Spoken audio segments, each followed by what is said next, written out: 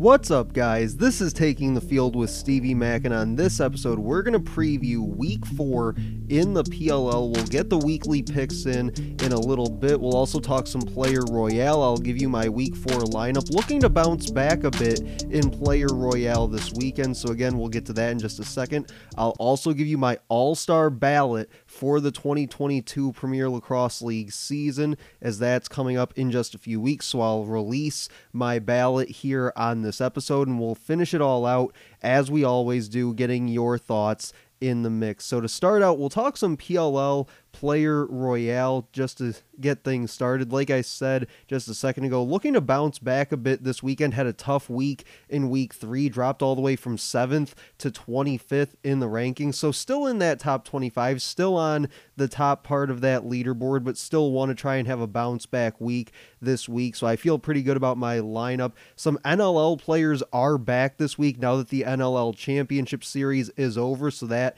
obviously impacting the chaos maybe more so than just about anybody else in the PLL, and those guys largely checking in that tier 3 category, so a lot of value there for some of those chaos guys such as Josh Byrne, Dane Smith, etc., etc. So my lineup for this week at attack, I'm going with Dylan Malloy as a tier 2 attackman. He's tied for third among attackmen in points with 11, and he's second in the PLL in assists with 6. In the midfield, I have Tom Schreiber as my tier 1 midfielder. Had a huge week in Player Royale a week ago. He's currently tied for second in the PLL in points with 13, while leading midfielders with those 13 points. He's also first in assists with 8. So just off the bat, in my first 2 picks, I've got the top 2 guys in terms of assists in the PLL. Number 3, for my defenseman, I went with a tier 3 defenseman in Jesse Bernhardt. Jake Richard is actually the top tier 3 defender on this list, but I don't really like the matchup with the Archers offensive midfield with guys like Schreiber and you know, the guys that they run out from that offensive midfield. Also potentially having Connor Fields back this weekend as well, coming from the box, just makes that matchup a little more scary. So I'm not really looking for a big game fantasy wise from my defense. Generally, I like to go with a tier 2 or tier 3 guy. I've gone with Earhart though a couple times, but going back towards that tier 3 value on defense. So again, not looking for a huge game from Jesse Bernhardt fantasy wise, but just be productive enough to support some of the other guys that I have in my Player Royale lineup. And his best week so far of the PLL Player Royale season was he had 10 points in Week 1, so hoping that he can possibly get back to that sort of form here in Week 4. At faceoff, I have Trevor Baptiste as my other tier 1 player at faceoff. He leads the PLL in faceoff percentage and leads faceoff specialists in points with 5 and has the second most ground balls of that position group. And now the Archers' best face-off option for their team is Justin Anasio at 48%, but has only played in 1 game so far, as he's currently unavailable to travel. So we'll see if he is able to make it here this weekend. If not, it'll be Lebetti. So it'll be interesting to see how that matchup shakes out. Baptiste has essentially dominated for the most part his matchups so far this year, and I would assume that whichever one it is that he's going up against for the Archers this weekend, he will have no problem there. My goalie for this weekend, I have Nick Morocco as my other tier 2 option.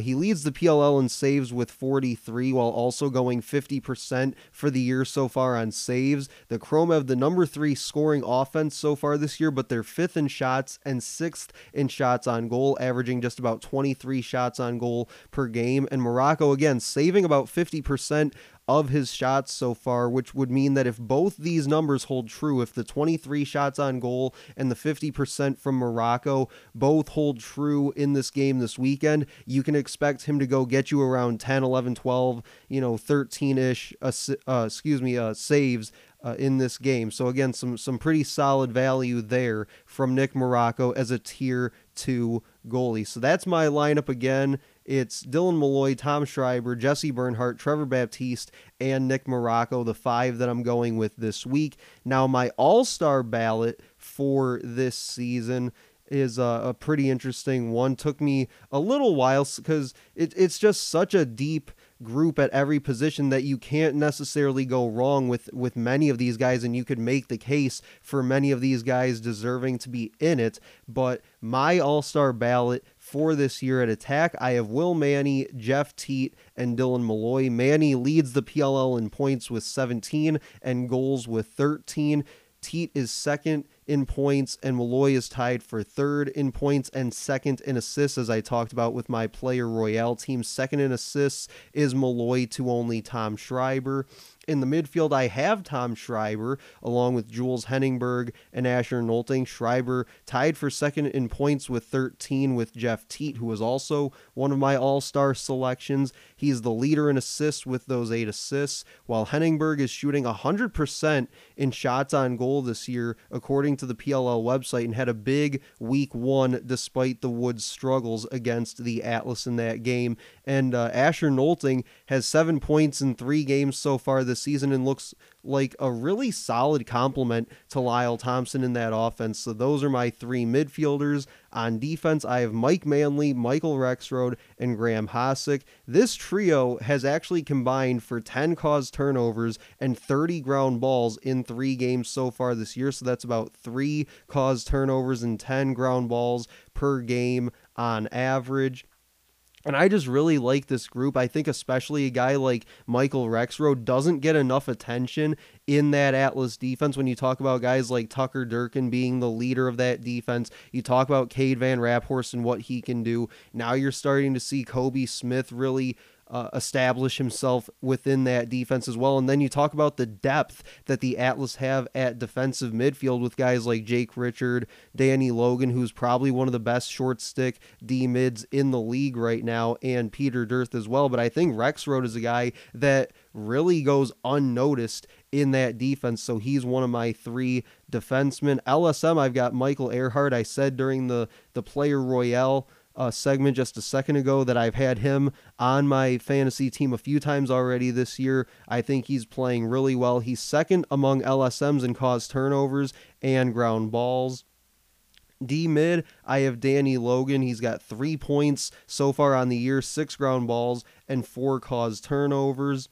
Trevor Baptiste is my faceoff. He leads the PLL in faceoff percentage, also adding 5 points for the year so far. Just has been absolutely dominating at the stripe, going about 70% so far this year. I'm sure he'll have another big weekend this weekend against the Archers to even more so cement his all-star status this year. And then my goalie is Jack Kincannon. He's tied for the league lead in save percentage at 62%. Did only play that first half in week 1, but still played really well. Was on pace, for double-digit saves in that one. His 62% save percentage and 9.6 scores against average are both the best of his pro career so far. So again, that is my all-star ballot for this 2022 season. On attack, Will Manny, Jeff Teat, and Dylan Molloy. In the midfield, Tom Schreiber, Jules Henningberg, and Asher Nolting. My defense is Mike Manley, Michael Rexroad, and Graham Hossack. LSM's Michael Earhart. D-mid, Danny Logan, Trevor Baptiste at faceoff, and Jack Kincannon is my goalie. Now getting to the picks for this week in PLL Week 4 action. The Redwoods 1-2, the Whipsnakes 3-0. At Stevie Mac Media is my Twitter handle. You can go and vote on each one of these matchups here in Week 4, as well as those should close about Friday afternoon, heading into those first games on Friday night. And I do have a decent lead in this picks challenge so far through 3 weeks. 8-4 is my record through the first 3 weeks. So the Redwoods again 1-2, Whipsnakes 3-0. My pick here is the Whipsnakes minus 185. The polls will also take the Whipsnakes. My bonus pick in this game is Miles Jones under 2.5 points plus 135. He's currently shooting 24% for the year. He's facing the number 2 scoring defense in the Whipsnakes, plus Kyle Bernlohr's second in saves and tied for first in save percentage with Jack Kincannon at 62%. So again, I've got the Whipsnakes and Miles Jones under 2.5 points.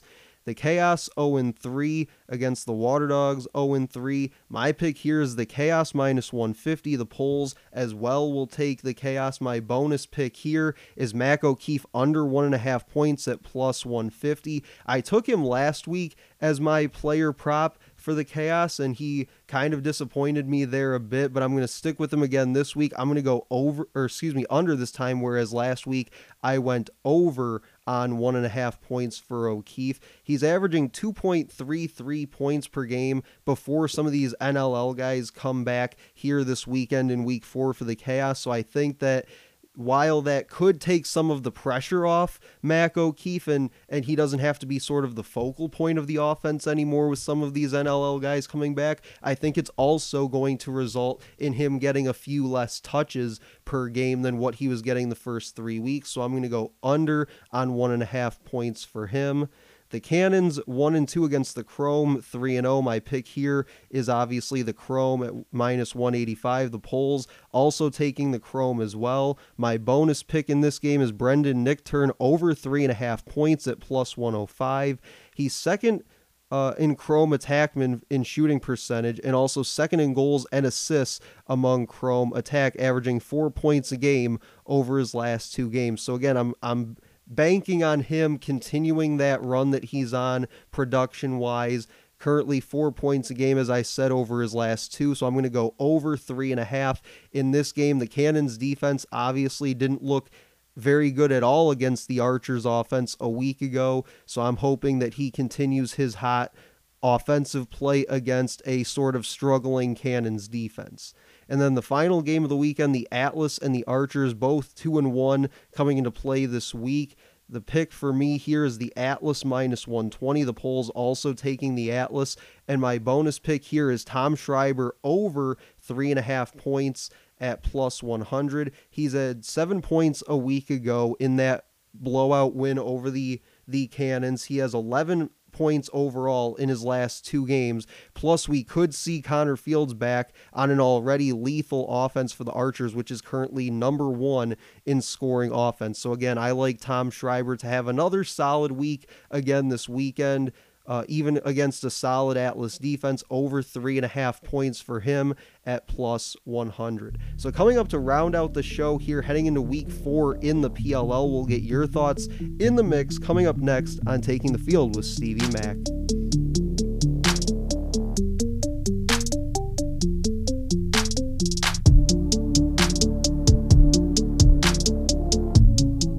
Welcome back. Taking the Field with Stevie Mack. Second and final segment here leading into week 4 in PLL action. We'll get your thoughts here in the mix at Stevie Mack Media. Again, is my Twitter handle for all show related and PLL related content topics and discussions. That's where you can find the Twitter polls every week for each matchup of that weekend in PLL. You can also tweet me your thoughts heading into that week and recapping each week in the PLL as well. And one regular that we always get here on the podcast is Coach Shrek. He lights us up with a few comments here heading into that week 4 in PLL. He says the Redwoods shooting percentage has been abysmal lately. If the Redwoods can shoot the ball over 30%, get complimentary scoring, and have TD go over 50% at the stripe, that will give them their best chance of beating the Whipsnakes Friday night.